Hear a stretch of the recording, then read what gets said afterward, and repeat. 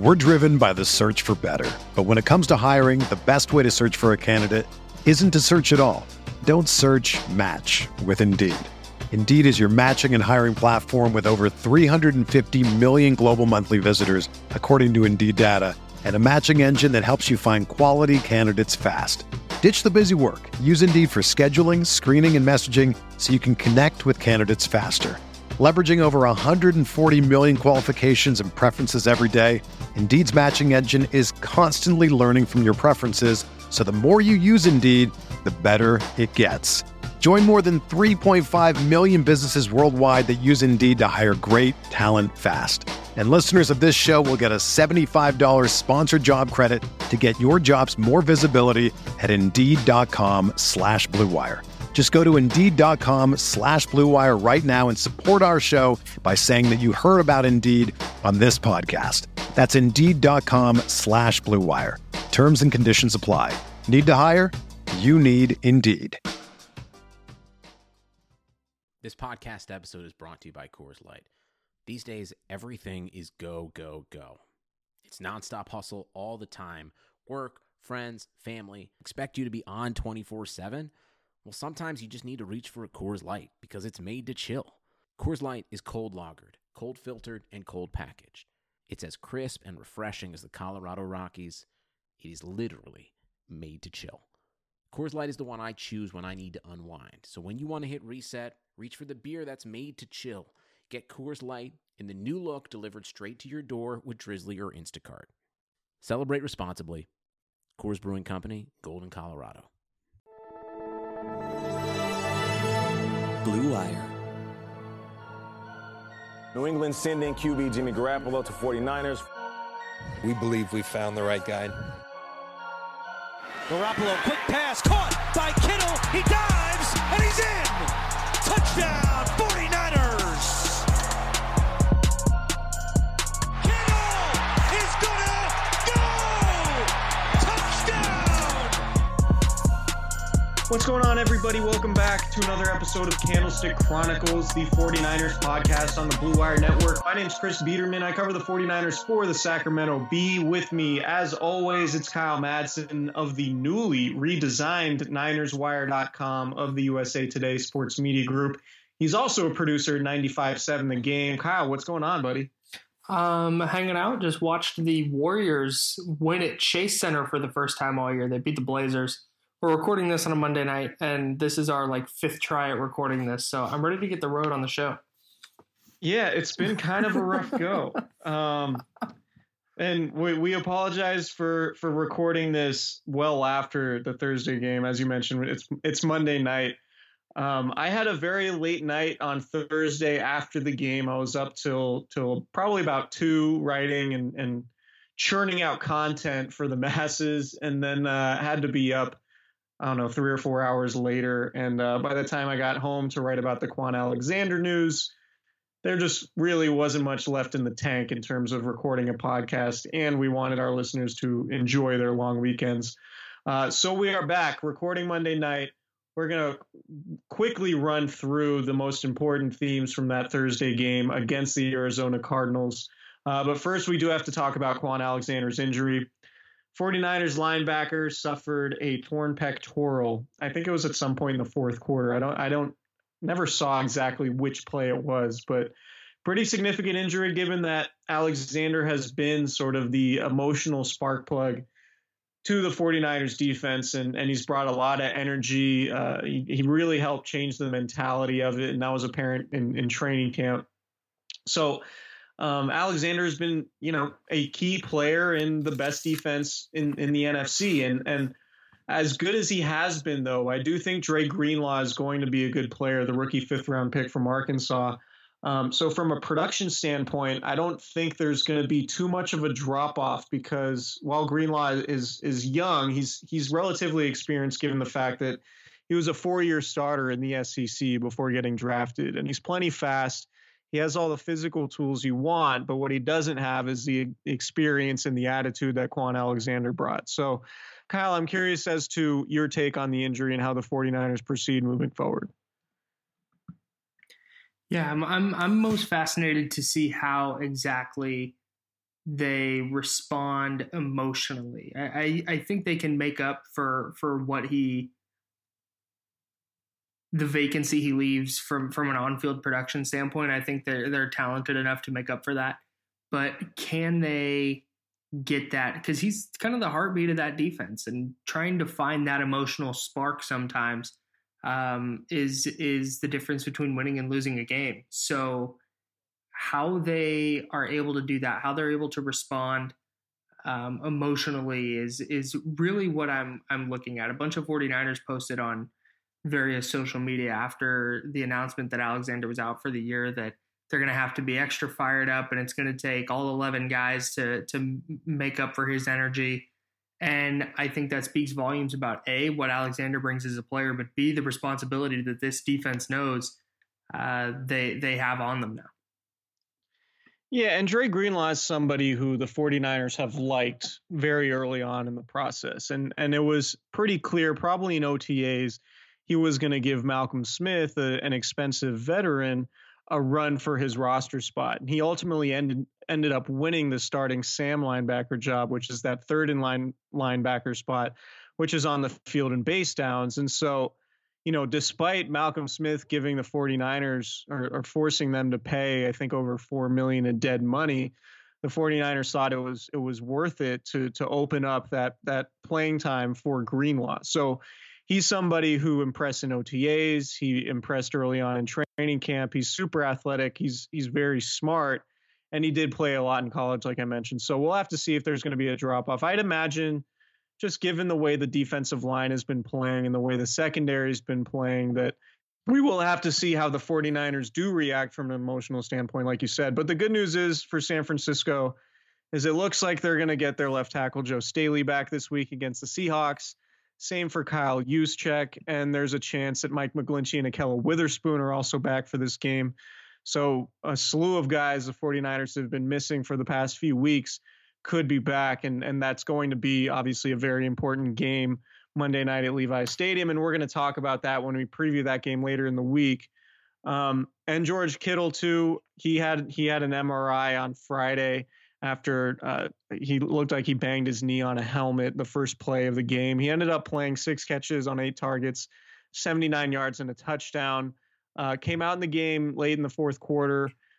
He said afterwards that his knee was so sore that he thought he was a detriment to the team more than an asset at that point. That's the way his knee was feeling. And look, if Kittle's going to say that, I believe him, because he's a guy who's played through a ton of injuries and a ton of pain throughout his young career to this point. So it sounds like Kittle ultimately is going to be fine over the long run, and he'll benefit from having the extra time off between the Thursday game and then the Monday game. But let's talk about this win against the Cardinals, 28-25 in the desert on a short week on the road.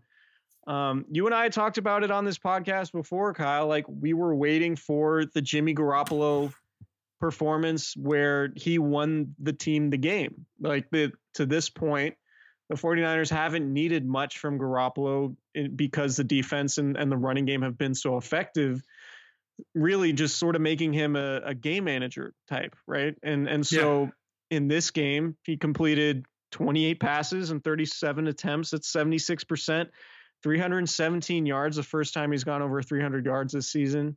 The 136.9 passer rating was the best of any start of his career. He was 11 of 17, or the 49ers converted 11 of 17 on third down, which is 65%, which is about as good as you're going to do in the league. I just thought it was a really good game from Garoppolo. He was doing things under pressure. He was evading pass rushers, keeping his eyes downfield. He was getting rid of the ball on time, and he was accurate.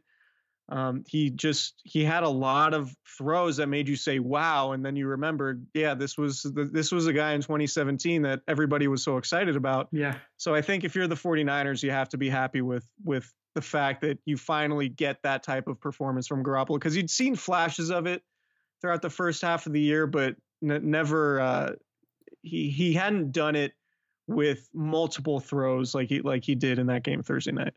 Yeah, there were a couple things. He didn't do anything, like you said. He didn't do anything new. He didn't do anything that we didn't know he was capable of doing, which is encouraging that he can put more starts like this together down the stretch. It wasn't like, oh, wait, he has that in his bag, like he can do that. Like, no, this is just, it was a culmination of all the good qualities that the 49ers saw in him when they gave him his big contract. And it wouldn't surprise me if we start seeing a little bit more of this going forward, because he was so good. And he did everything that, like, Garoppolo was the last question with this team. We knew the run game was solid. We know the defense is really good. It was just, can Garoppolo win them a game when the run game isn't there and the defense falters? And that's what happened on Thursday night. The defense was gassed late and didn't really have any answers for Arizona's offense. They climbed back into the game. The run game, I think, averaged like 3.3 yards a carry. Like they weren't very good on the ground, and they needed their quarterback, and Garoppolo went out and made every play they needed. Yeah, and Kyle Shanahan hasn't said it, but I think it's been pretty apparent that he's been doing what he can to make sure he's not overloading Garoppolo and putting too much on his shoulders in terms of needing him to win games. I think part of his plan has been to ease Garoppolo back into things coming off the knee injury and saying, all right, we're going to run the ball really well. We're going to put you in very favorable positions. We're not going to take too many deep shots. I think Garoppolo has in terms of deep shot rate, I think he's throwing like some Pro Football Focus has him at something like 8%, which is, I think, the second lowest percentage in the league in terms of starting quarterbacks throwing deep. So they're doing what they can to make things easy on him. And I think just the way the game script went on Thursday was, all right, the defense is struggling in the second half. The running game is clearly not nearly as effective as it was the previous game. He had a few really good throws to Emmanuel Sanders. A lot of people are talking about the one where he threw it 3 or 4 steps before Sanders broke outside. And by the time he whipped his head around, the ball was right in his lap. He had another one, I thought, later in the game where he was sort of off platform, with Chandler Jones bearing down on him, that with his feet perpendicular to the line of scrimmage or parallel to the line of scrimmage, he just sort of flipped it out there for a nice gain on a third down conversion. Just a really good start from Garoppolo that we haven't seen yet. And I think it's important because, you look at the early portion of the season or the first half of it, the 49ers have had to win a bunch of different ways. And a lot of it has come down to how well the defense has played and the running game complementing that. But they haven't needed Garoppolo, maybe aside from that Steelers game week 3 when they turned the ball over 5 times. But they haven't needed Garoppolo to just basically win a game with his arm because nothing else was working. I do think that's the most notable thing to come out of Thursday was the fact that, okay, Jimmy Garoppolo is looking like the version of himself in 2017. And I guess now over the second half of the season, if you're the 49ers, you want to see if he can build on that, because there are going to be playoff games probably where they're going to need him to win like that with his arm. Yeah, and I think the last third down conversion where it was 3rd and 9, and he drops back, he faces pressure, steps up in the pocket, starts to run, and then right as he gets to the line of scrimmage, found Ross Dwelley, made an accurate throw where Dwelley could get across the first down marker by a couple yards and seal the game. It was just the decisiveness to step up in the pocket and then to continue looking downfield after taking off running and then delivering an accurate throw to the backup tight end. Like it felt like a transformative performance from Garoppolo in that it wasn't, George Kittle wasn't available, and the last play of the game, he wasn't throwing it just locked into Emmanuel Sanders. It looked like early on in the game and through other parts of the year that he just kind of locks onto George Kittle, because I don't think he had a lot of faith in the receiving core, and that just wasn't the case on Thursday night. And I think the entire offense took a step forward that I think everybody was kind of waiting for them to take. Yeah, and I think Emmanuel Sanders has a lot to do with that, and we're going to talk about him a little bit later on. But let's talk about the defense because I think, a lot of people are going to come out of it like, oh, the Niners defense looks human and blah, blah, blah. Like, I guess that's fine. The 357 yards they allowed was the most on the year. But on a short week, I do think it's a pretty tough ask, particularly when you're going against an up-tempo offense that you've never faced before on the road. And the 49ers only allowed 82 yards in the first half. So it was looking like it was one of those games where the defense had the clamps on the opponent. And then it was pretty clear about midway through the third quarter that the energy simply just wasn't there. Mm-hmm. And the Cardinals going up-tempo and then getting runs from Kyler Murray for first downs, and the 49ers just really not doing a good job on defending the run and Kenyon Drake overall. And, you know, we'll talk about this too, probably later in the week, but the Niners run defense hasn't been particularly good. So since the bye week, the 49ers are allowing well over 5 yards per carry. And they allowed 100-yard rushers for the first time this year against Carolina and against Kenyon Drake, who had 110 yards on just 15 carries. And it started again with that first drive, which has been sort of a theme for road games. But I just think midway through that third quarter, the defense started to look gassed. And I think Kyler Murray scrambling for a few first downs, I think it was a little bit demoralizing from them, just from an emotional standpoint, from an emotional energy standpoint. And for the first time this season, you know, the relentlessness that we've seen the 49ers play with on that side of the ball just wasn't there. And so obviously that's problematic. And the 49ers were playing with the 2-score lead for most of the game. But I think they really hit a lull, which led to some mental mistakes in the fourth quarter, including that 88-yard touchdown for Andy Isabella, when you saw Richard Sherman and Jimmy Ward just completely overrun the play and leave Isabella a wide open lane in the middle of the field after he made that catch. You know, it was like three guys essentially made mistakes on that play, with Emmanuel Moseley taking a bad angle to the ball, and the ball, which was a well-thrown ball from Kyler Murray, but the ball went right over Emmanuel Moseley's hands, allowing Isabella to make the catch. And then Sherman and Ward were both right there to finish the play, but they overran it, and Isabella just runs right by him for the 88-yard score. And then, you know, the 49ers didn't defend the 2-point conversion very well. It was just an easy pitch and catch to Drake. And so, you know, the 49ers defense did look human, but I think, and Richard Sherman, I guess, after the game, that was the most upset I've actually ever seen Richard Sherman. And I think, you know, part of that is just him trying to relay to the rest of the team what the message is, and that the standard is so much higher than how the 49ers played. Yeah. And so, you know, I do think that's a little bit interesting now that we're to the point where Sherman is not happy with 8-0. He's focusing more on, you know, the mistakes the team made. And he talked about the process being more important than the results. And the process on Thursday was making too many mistakes, mental errors. And, you know, the short week and all that is basically a series of excuses. And the 49ers should have played better defensively. So, you know, I look at that sort of reading between the lines that Sherman is doing what he can to make sure the defense has an edge going into this game against the Seahawks, because, you know, it would have been easy for the 49ers to go, you know, okay, we're 8-0, we're fine, we got a big game coming up, et cetera, et cetera. But with them not playing particularly well, and in the fourth quarter of that game, they're going to go into this week against Seattle with a little bit more focus, because that effort on Thursday was what probably won't be enough against the Seahawks, and they'll need to be, you know, the version of the defense that was the best in the conference through the first 7 games, if they're going to beat Seattle in that important one on Monday. Well, and I think you hit it right on the head there when you mentioned how good they were through the first 7 games. That's why I know we react on a week-to-week basis, because that's our job. But really, when you look at the 49ers defense and are evaluating their performance on a short week against a brand new offense that is very exotic and unique in the NFL, the Cardinals are doing stuff offensively that nobody else really does.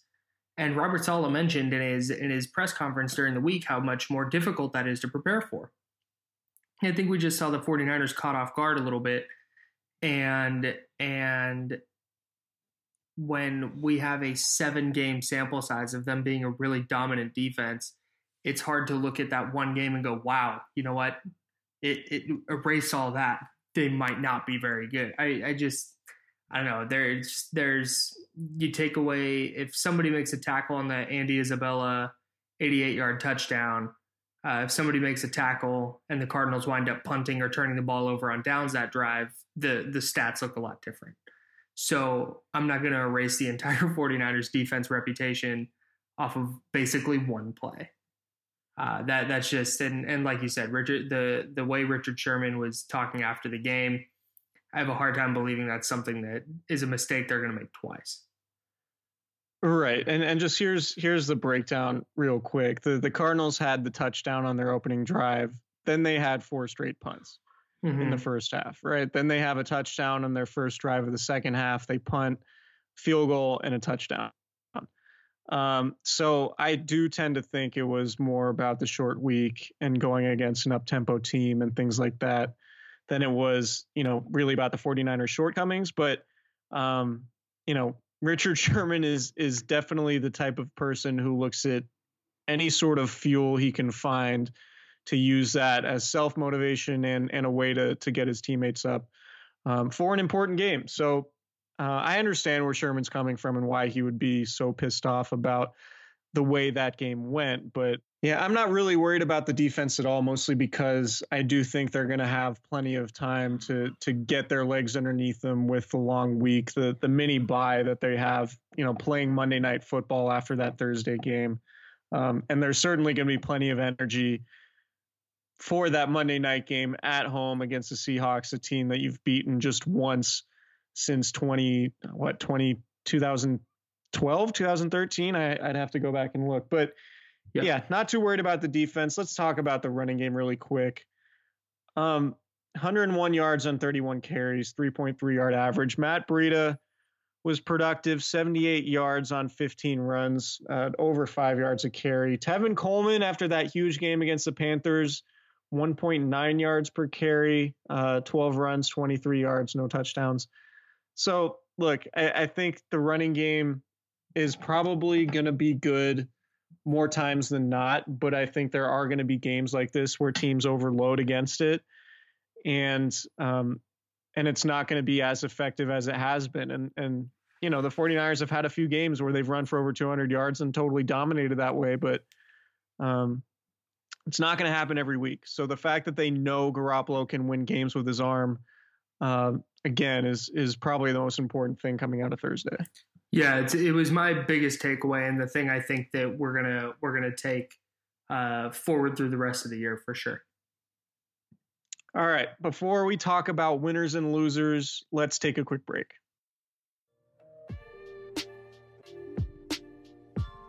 All right, the holidays are almost here, and you know what that means, gifts. And what better gift to give the guy in your life than a stylish shirt that fits just right? Unlike most brands, Untuck It shirts are actually designed to be worn untucked. Untuck It shirts always fall at just the right length, no matter the size. So he looks casual and sharp. So I actually wore my Untuck It shirt Thursday night in Arizona, and it was really perfect because it was a little bit chilly out there. It wasn't as hot as you typically would think it would be in Arizona, and the Untuck It shirt was perfect. It's a thicker cotton. It's really comfortable. It doesn't wrinkle. You can wash it. You can dry it. You don't have to iron it. So can't recommend the Untuck It shirts enough. With more than 50 plus fit combinations, Untuck It shirts look great on tall, short, slim, and athletic guys of all ages. I thought I wear an XL, and I thought it fit really well. And sometimes when you buy long sleeve button down shirts, they'll be really long for whatever reason, and they don't always fit well. I didn't have that problem at all with my Untuck It shirt. So you guys can find your favorite Untuck It style online or check out one of their 80 brick and mortar stores. Choose from styles like wrinkle-free button-downs, super soft flannels, outerwear, and more. With Untuck It, your shirts will never look baggy, bulgy, too long, or too big again. And their website is so easy to use, they even have a whole page devoted to helping you find your fit. So whether you're shopping for the perfect holiday gift or just trying to craft a smart, relaxed style of your own, Untuckit is the way to go. Visit untuckit.com and use promo code BLUE for 20% off at checkout. That is no small discount. That's untuckit.com/blue for 20% off. So you could save a pretty significant chunk of change, particularly if you're buying multiple shirts. So can't recommend it enough. Untuckit.com, promo code BLUE for 20% off at checkout. Support for Blue Wire comes from Manscaped, who is #1 in men's below-the-belt grooming. Manscaped offers precision-engineered tools for your family jewels. When I was younger and I first started having to manscape, I didn't look up on the internet how to do it first. I was like, great, I'll just take a razor and just go to town. That didn't work, dude. It did not end well for your boy. And this is when I was playing tournament baseball. So it was practice 2 days a week, and then I'd have to go play 4, 5, 6 games in a weekend. And that didn't feel great. Having various cuts throughout my Manscaped regions did not make for easy baseball playing. But that's why Manscaped has redesigned the electric trimmer. Their Lawnmower 2.0 has proprietary skin-safe technology, so this trimmer won't nick or snag your nuts. Manscaping accidents are finally a thing of the past. And don't use, but this is the most important thing I'm going to say. Don't use it's true. Don't use the same trimmer on your face as you're using on your balls. That's just nasty.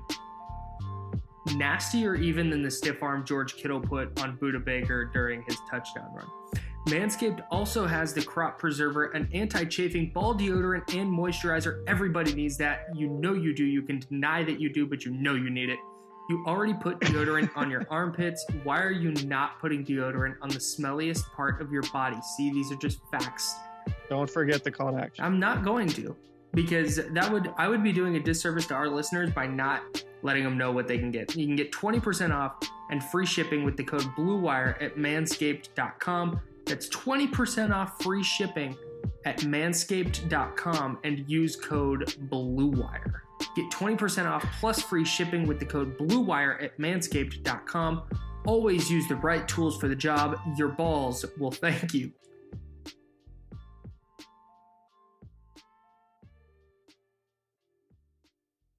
All right, so let's go through winners and losers. Obviously, Kyle's a winner for his manscaping game. But let's talk about Emmanuel Sanders. He was the first 49ers receiver this year to have 100 yards. The chemistry with Jimmy Garoppolo is clearly notable given the fact that when they played Tuesday, I think what Emmanuel Sanders does is really just allows the 49ers to unlock everything else they want to do offensively, because they have a receiver now that Jimmy Garoppolo clearly trusts more than he does the other guys. And the other guys, meaning Dante Pettis, Deebo Samuel, and Marquise Goodwin, who was a healthy scratch, and maybe might have a hard time getting back into the lineup now. And so I think what Sanders does for the offense is sort of unlocks what they want to do from a schematic standpoint, because Jimmy Garoppolo finally has a receiver or a pass catcher other than George Kittle that he really trusts, right? So now the 49ers have multiple options in important scenarios where it was pretty clear that he didn't have full trust in Dante Pettis or Deebo Samuel or maybe even Marquise Goodwin to a certain extent. And Goodwin was a healthy scratch for the first time all year on Thursday, which could be an indication that with Sanders' arrival, it might be difficult for Goodwin to get back into the starting lineup, which might be a notable thing to watch, given that, Kendrick Bourne has caught a touchdown pass and he's been relatively reliable this year. But Kyle, you had some thoughts about Sanders that you wanted to talk about beforehand. Yeah, I went back and I looked at what Jimmy Garoppolo was doing before Emmanuel Sanders arrived in San Francisco and what he's done after. So Garoppolo wasn't bad before Sanders got there. He was completing 68.3% of his throws. He was averaging 219 yards per game, And in those 6 games, he had 7 touchdowns and 6 interceptions. It's a 90.8 passer rating, 7.9 yards per attempt. Not bad, but also not like good. Those aren't really like Super Bowl quarterback numbers typically. And that's the reason people thought Garoppolo needed to make this jump. Well, in Sanders' 2 games, Garoppolo is completing 78% of his throws. So his completion rate has gone up 10%. He's going for 246 yards a game. He has 6 touchdowns to just 1 interception. That's a 128.2 rating, and he's at 8.3 yards per attempt. The 49ers are also 6 of 7 in the red zone since Sanders arrived. They've gone from number 29, sub 40%. Now they're up near 50%, and they're ranked number 24 in the league. And Sanders has caught 2 of those touchdown passes in the red zone, by the way. But I know it's a small sample size, but it really speaks to when the Niners acquired Sanders. It wasn't AJ Green. It wasn't Stephon Diggs or whatever other big name receiver was floated as possibly being available. But Sanders does all the things that the 49ers have been missing in the receiving core. He gets open in tight spaces. That third down throw, the one you mentioned, that Garoppolo kind of zipped in from an off platform base. It was one where Sanders was triple covered, but still found just a little spot to sit down. And Garoppolo anticipated the throw. He seems to be on the same page, or they seem to be on the same page. And it's just Sanders feels like the one, like he's the player we thought Dante Pettis would be this year. He's the player that thought the 49ers were getting when they drafted Deebo Samuel, only he's better at at the things that we thought those guys were going to be good at. And I know he's not the 6'3", 220-pound, 4.3 speed player a guy like DK Metcalf is, or Julio Jones, or whatever physical specimen you want to bring up, but he is just a very good receiver who understands leverage and who knows how to get open. And I think that's going to really open up the 49ers passing attack in a way we haven't seen since Shanahan arrived.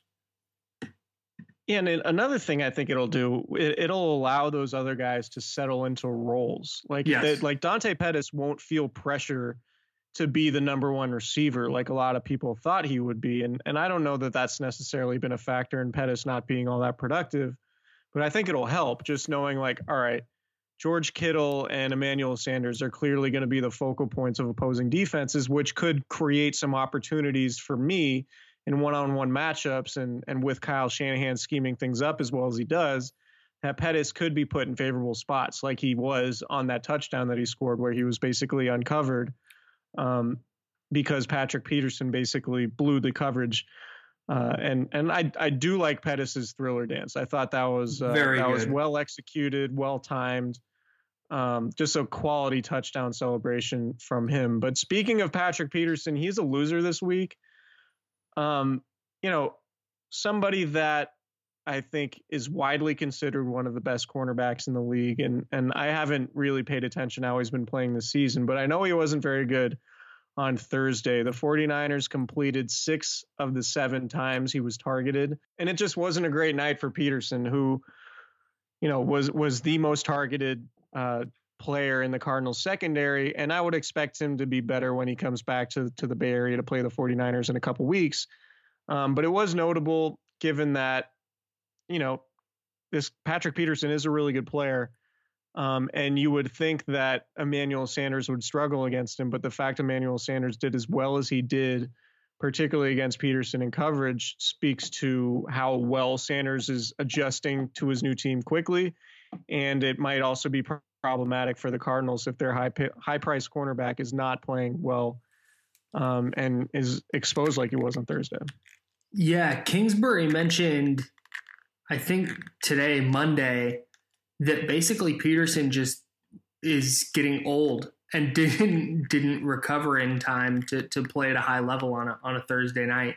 And we could get into a whole thing about Thursday night football games, but I think there's something to be said for that. I think there's something to be said for that for Richard Sherman too. We talked about it a little bit earlier, but was it, I can't remember if it was on this podcast that I mentioned when I talked to Troy Brown, the former Patriots receiver, he mentioned like Thursday nights are really hard to get up for after you turn 30. And I think the 49ers took full advantage of something like that with Peterson for sure, because like you said, he was not very good.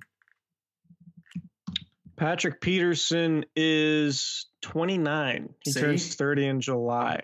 Told you. Yeah.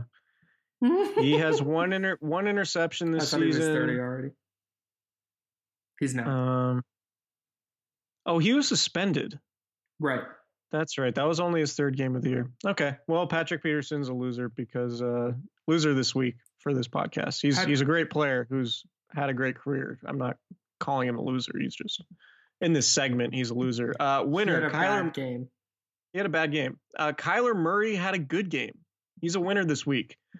I think statistically it was his best game as a pro. Admittedly, I haven't watched all of Kyler Murray's games, but there was a point in the second half where you're like, this guy can be a problem. He completed 17 of 24, 241 yards, over 10 yards per attempt, which is fantastic. 2 touchdowns, no interceptions. It was the first time the 49ers had not forced a takeaway this season, which is notable. 130.7 rating was the best of Murray's career to date. You could see why he was the number 1 overall pick. Just what he can do with his legs from a scrambling standpoint, the arm strength, the accuracy.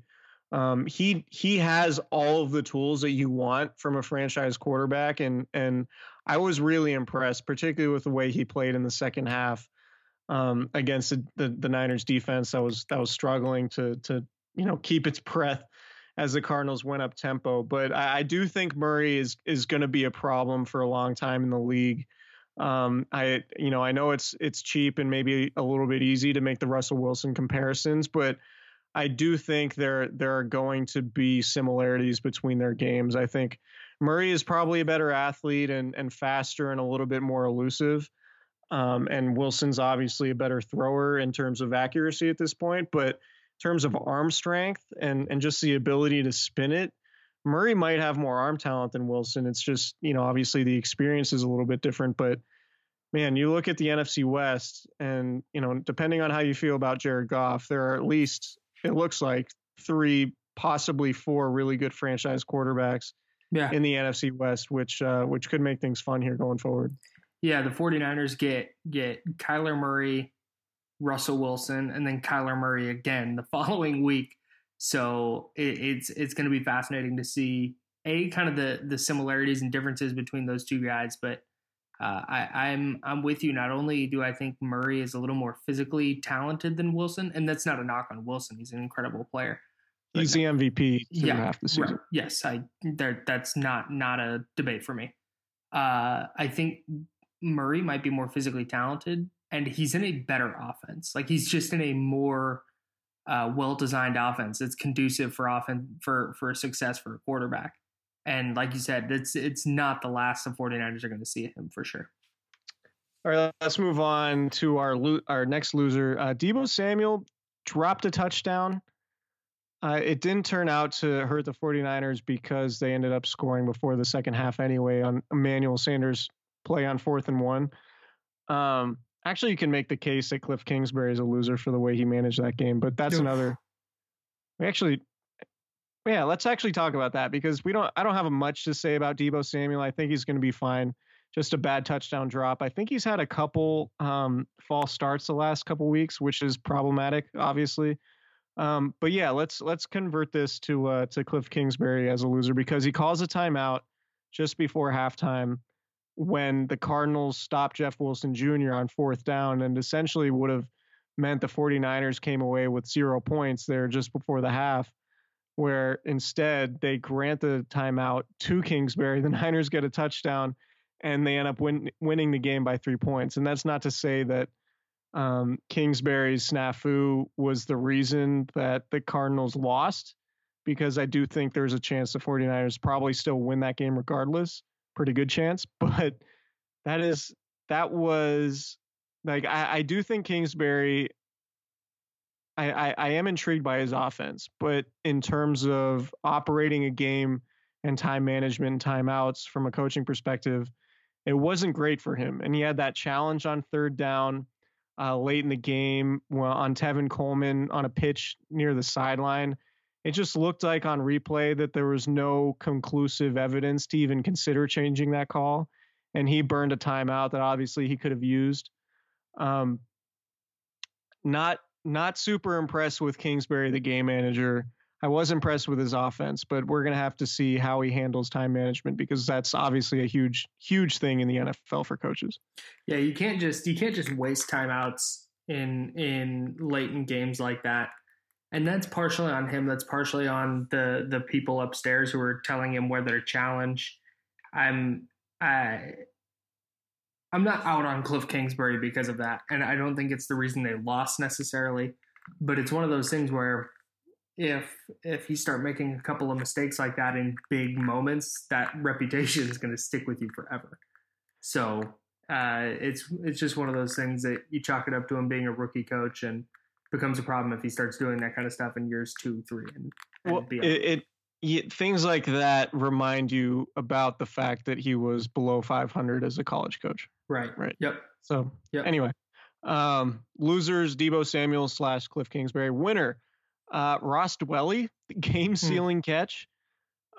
George Kittle's hurt, and like Emmanuel Mosley and Justin School and Daniel Brunskill, an undrafted, no-name reserve filling in for a key starter makes a play. And it's been one of the underlying themes of the season is the depth the 49ers have created through the first 3 years of Kyle Shanahan's regime, just in terms of the foundation and the way they've been able to plug in backup players, which doesn't happen early on in the coaching tenure. And I think this sort of speaks to the broader point. Like, we live in a culture where everybody wants everyone fired. No, like, continuity is important, and this is why. So Ross Dwelley has come in, filled in. You know, he's not nearly this type of blocker as Kyle Juszczyk is, but he's allowed the 49ers to do some of the same things offensively without a huge drop-off, which has been important. And then being able to make the play that seals the game with George Kittle on the sideline. Obviously huge. He came into the game with 5 catches for -1 yard, and Kyle Shanahan joked about it afterwards, that their goal was to not only win the game, but improve Ross Dwelley's average catch yardage totals, which is kind of funny. So 4 catches, 29 yards, including that one where he spins off a defender to get the first down. The entire sideline went crazy when Dwelley did that. So yeah, Ross Dwelley's a winner, filling in for George Kittle and showing off the depth that the 49ers have kind of created here. Yeah, they needed somebody to step up, and that's just one of those things. The Niners haven't had that player really over the last few seasons. You know, Garrett Selleck's had a couple of plays here and there, but it feels like if it hasn't been George Kittle, it's been nobody. And so for specifically somebody to step in for George Kittle, who was out with a knee injury, for somebody to step in and make a play like that, it's just a microcosm of why the 49ers are so much better this season, because they do have multiple players who can go make a play in a moment like that. And you wonder too what things could look like if and when you get Trent Taylor back, which could happen later this month, and Jalen Hurd. And I don't know if Jalen Hurd's going to play this season, because obviously a fracture in your back is a significant thing, but you know, there's still reinforcements coming in terms of depth at pass catchers. So the 49ers could be in a pretty good spot here as they get healthier. And so we'll see how that goes. But Ross Dwelley, winner. Last loser of the podcast, the New England Patriots, losing 37-20. The 49ers are the only undefeated team in the league because of that loss. I only watched the second half of the game. I don't have a ton of thoughts on it other than the fact that Lamar Jackson is a serious problem. And, you know, I don't know how sustainable it is over multiple seasons, but I'm really impressed with what former 49ers coordinator Greg Roman is doing with that offense and with Jackson's legs, and the fact that they're able to beat a really, really good Patriots team, perhaps a historically good Patriots team, at least on the defensive side, to hang 37 on them and win by 17 points.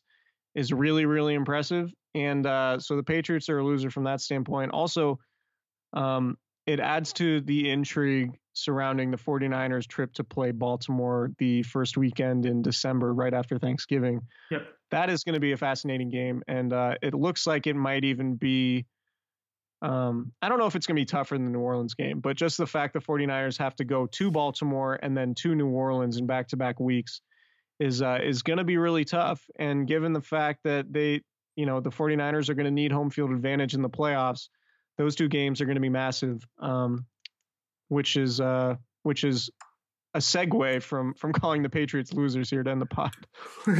Well, it just goes to show, like, if you just track the Team A beat Team B and Team B beat Team C, so Team A is better than Team C, that whole thing. Transitive property. The transitive property, yeah. That obviously doesn't apply in the NFL, but the Patriots losing to the Ravens just kind of really highlights how hard it is to win in the NFL. And how when the 49ers, they start 8-0 and people say, who have they played? Like, they've played 8 NFL teams. The Ravens beat the Patriots, but the Ravens also lost at home to the Browns, who were 2-6. And then the Packers went down to Los Angeles and got blown out by the Chargers, like got thoroughly walloped by the Chargers, who aren't particularly good this year, or at least they haven't been to this point. And so I thought this weekend was a really good illustration of, like, it doesn't matter how you win and who you're beating in the NFL.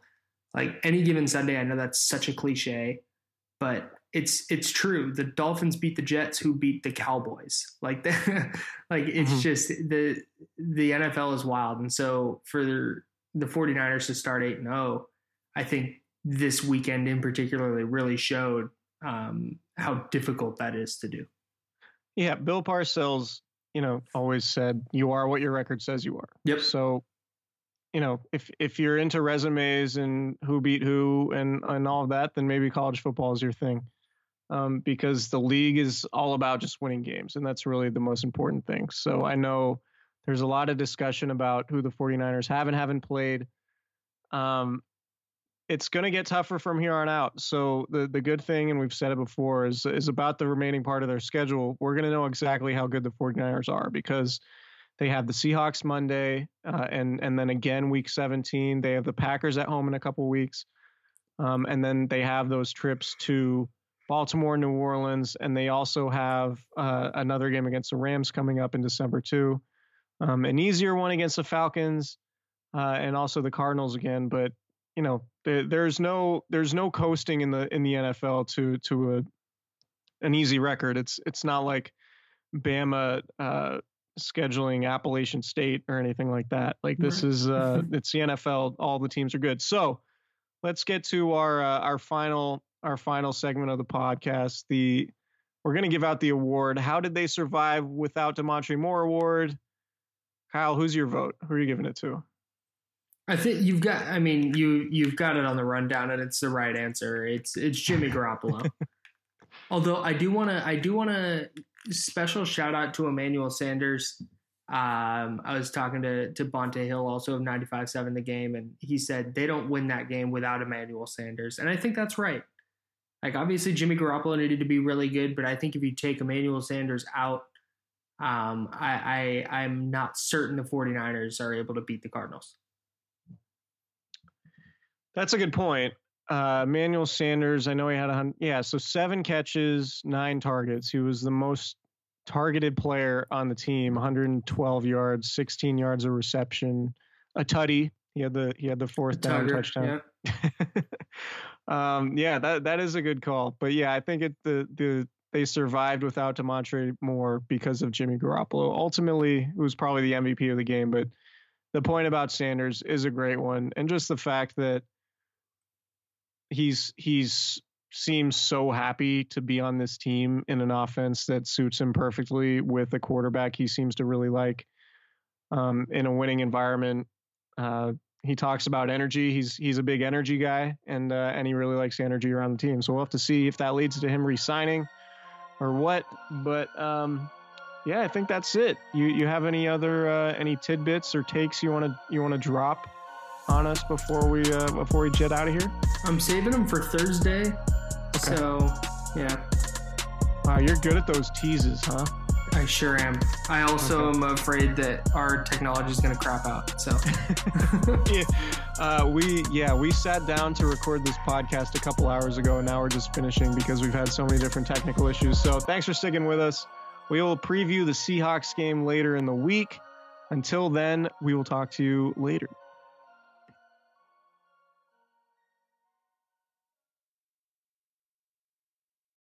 Without the ones like you, who work tirelessly to keep things running, everything would suddenly stop.